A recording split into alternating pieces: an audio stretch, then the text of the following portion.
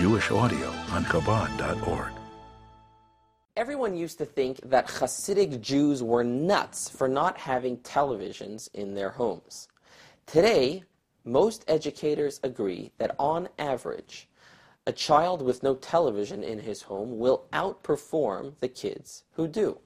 For 2 centuries, Hasidus has been teaching us that if you want to accomplish great things, you have to be ready to make sacrifices.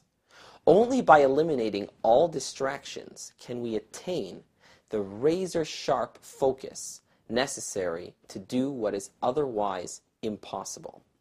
Says today's Hayom Yom, if you seek to delve into deep intellectual concepts, if you want to contemplate deep ideas, especially if those ideas are godly concepts, there are 2 steps necessary, 2 steps that you have to take before you can even get started.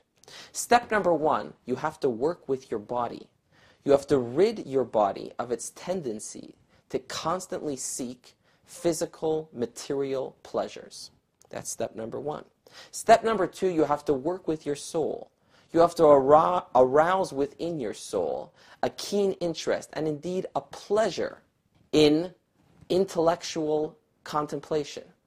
Your soul has to be excited about and take pleasure in thinking deep ideas, and in particular, thinking deep, godly ideas. 2 steps that are not easy steps to take, but that's the recipe, today's Hayom Yom's recipe for success.